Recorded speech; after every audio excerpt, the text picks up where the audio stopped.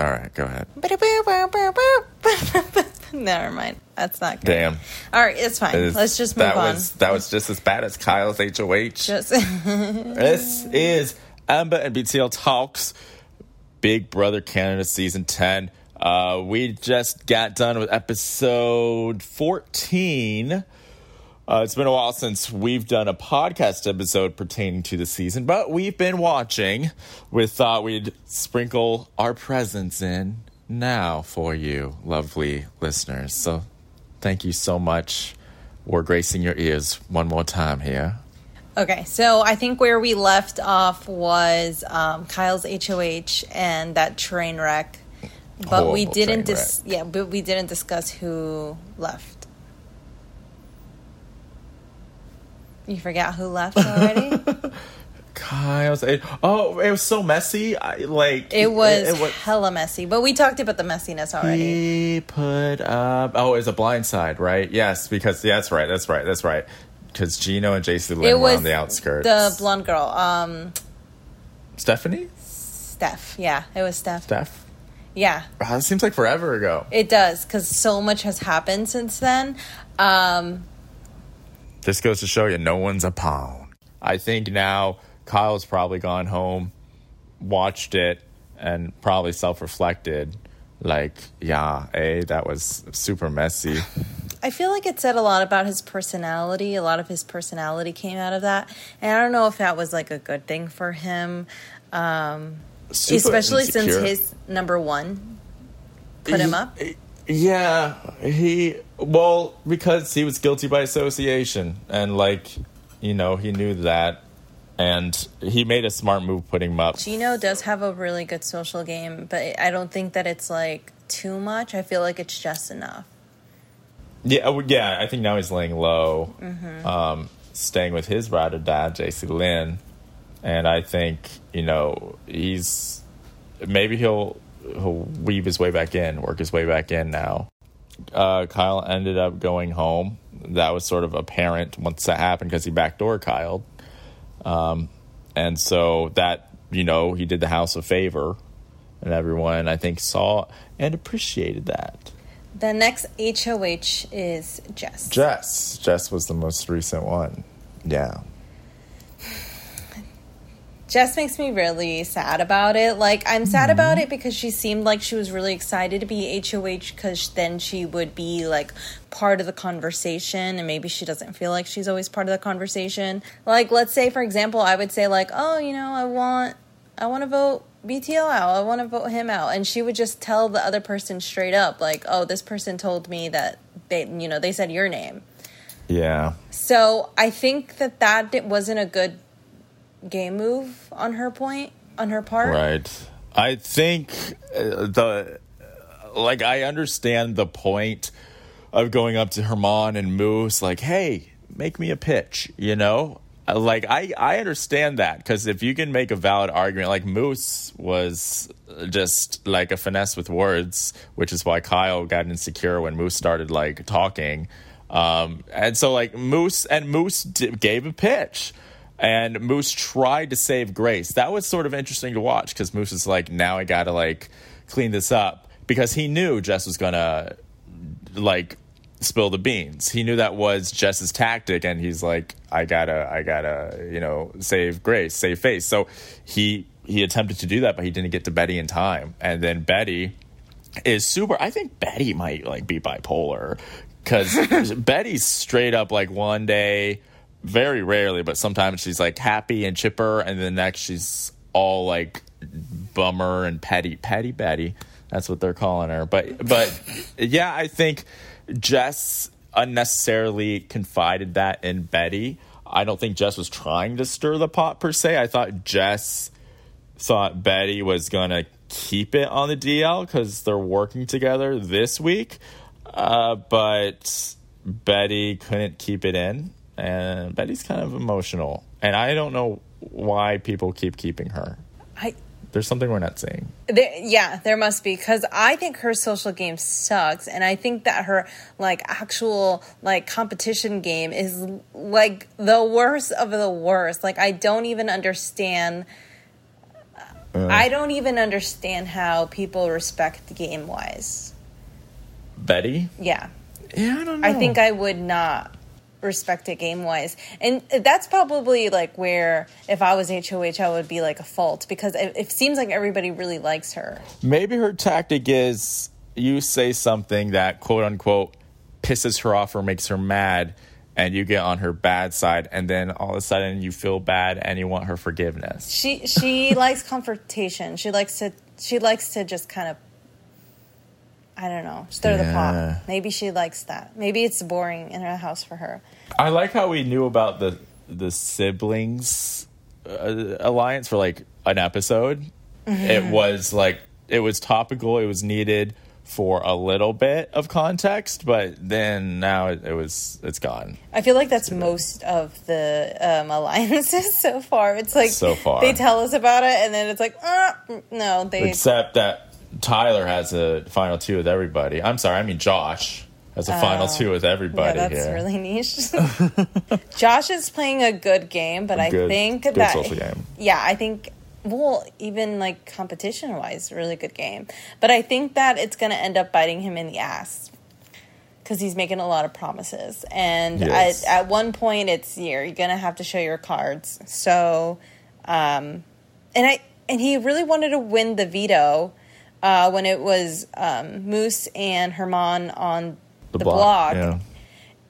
And that's very confusing to me because he wanted the noms to stay the same. Yeah. But Herman thinks that he was on his side, and then Moose thought he was on his side. So it's like, why would you put yourself at risk just to win a veto? And he made it, this wasn't intentional, but it was such a close call. It seemed like he was almost going to win, and in their minds, he would have pulled one of them off anyway. Mm-hmm. But he was a close second, which honestly was beneficial to his game because he didn't have to show cards, but he came very close. So Herman and Moose were like, yo, he's working with us and he's a good comp. He came in second, a close call. Let's hold on to him. But that wasn't his intention. It wasn't his intent, but it worked in his favor. Yeah, it did. So with Big Brother, it's not just good social game and good game. It's luck. Luck. There's a little bit of luck sprinkled in there. Yeah. Yeah, but the fact that he would want to put himself in that position just to win a comp, I feel like that attitude is going to bite him in the butt. Now, what I find interesting, so in the beginning, like we said, Jess and Kevin were sort of the outcasts. Kevin's starting to grow on me for different reasons. So he ended up maybe somewhat being manipulative because you have Betty that has this weird social game where she's winning everyone over. We're not seeing it. Betty was mad at Kevin at one point. You remember that? Mm-hmm. But then Betty said, I can't stay mad at Kevin or something along those lines. And now her and Kevin are friends, even though she was like scathing mad at him.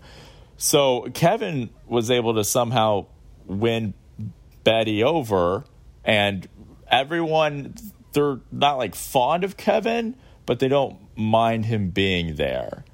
It's a very interesting sort of middle ground, and the way he was working Jess during her HOH, it was his tactic. I want to point out I took notes when he was doing his tactic with Josh. So his tactic, there's a way to plant seeds in people's mind of your opinion without them realizing it's your opinion. You form your opinion in the form of a question.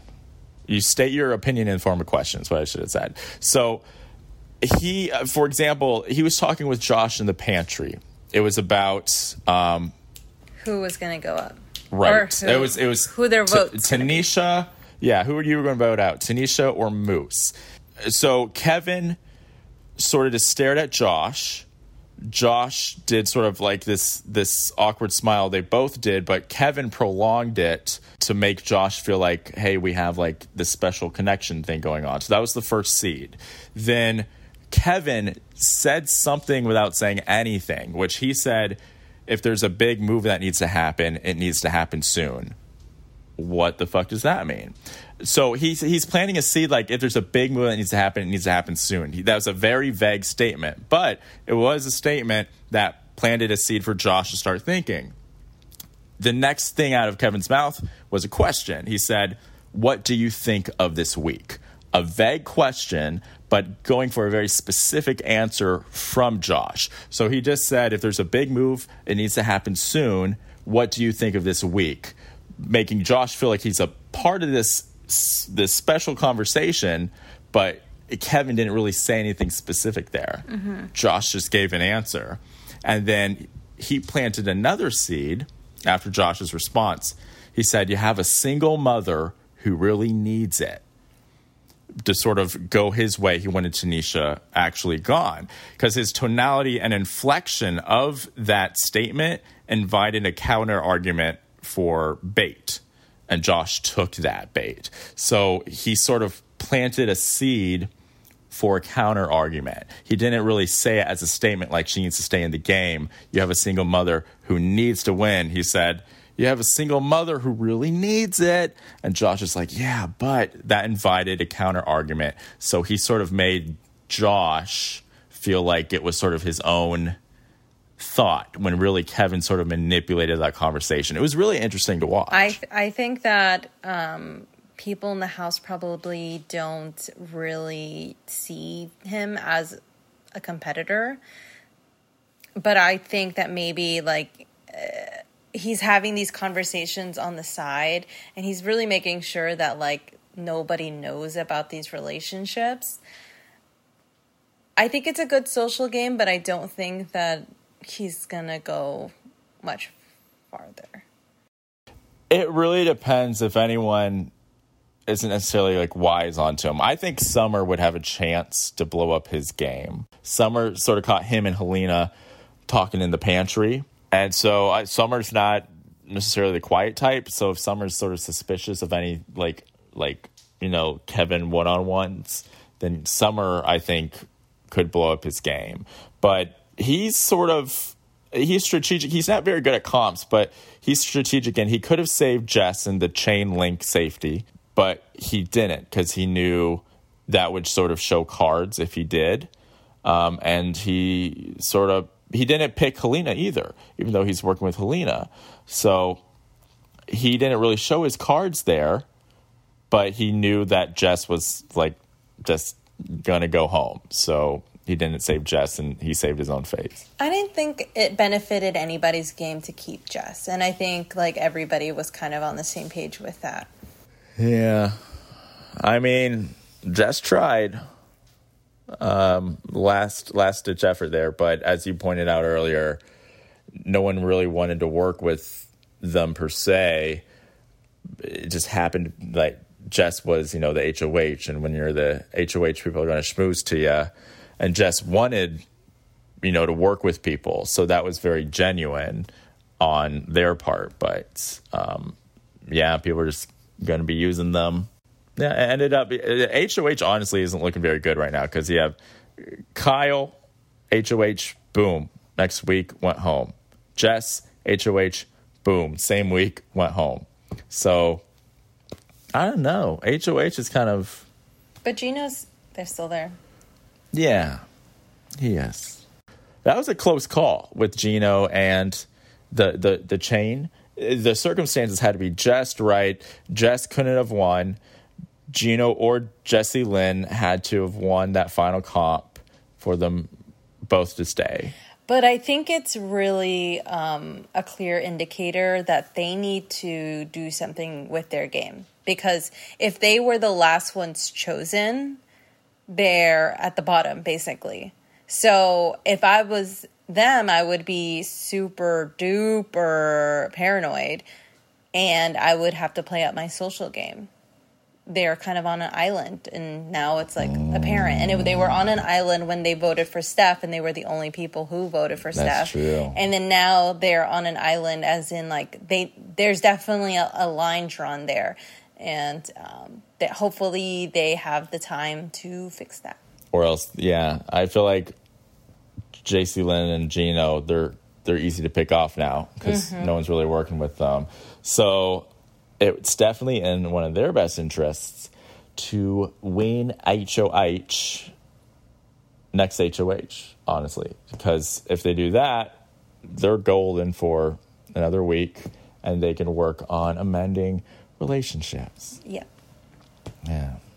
That is my 2 cents. You got any last words as we close this out, Ember? No. No. Okay. For Ember and BTL Talks, I'm BTL. And I'm Ember. We will see ya when we see ya. Bye.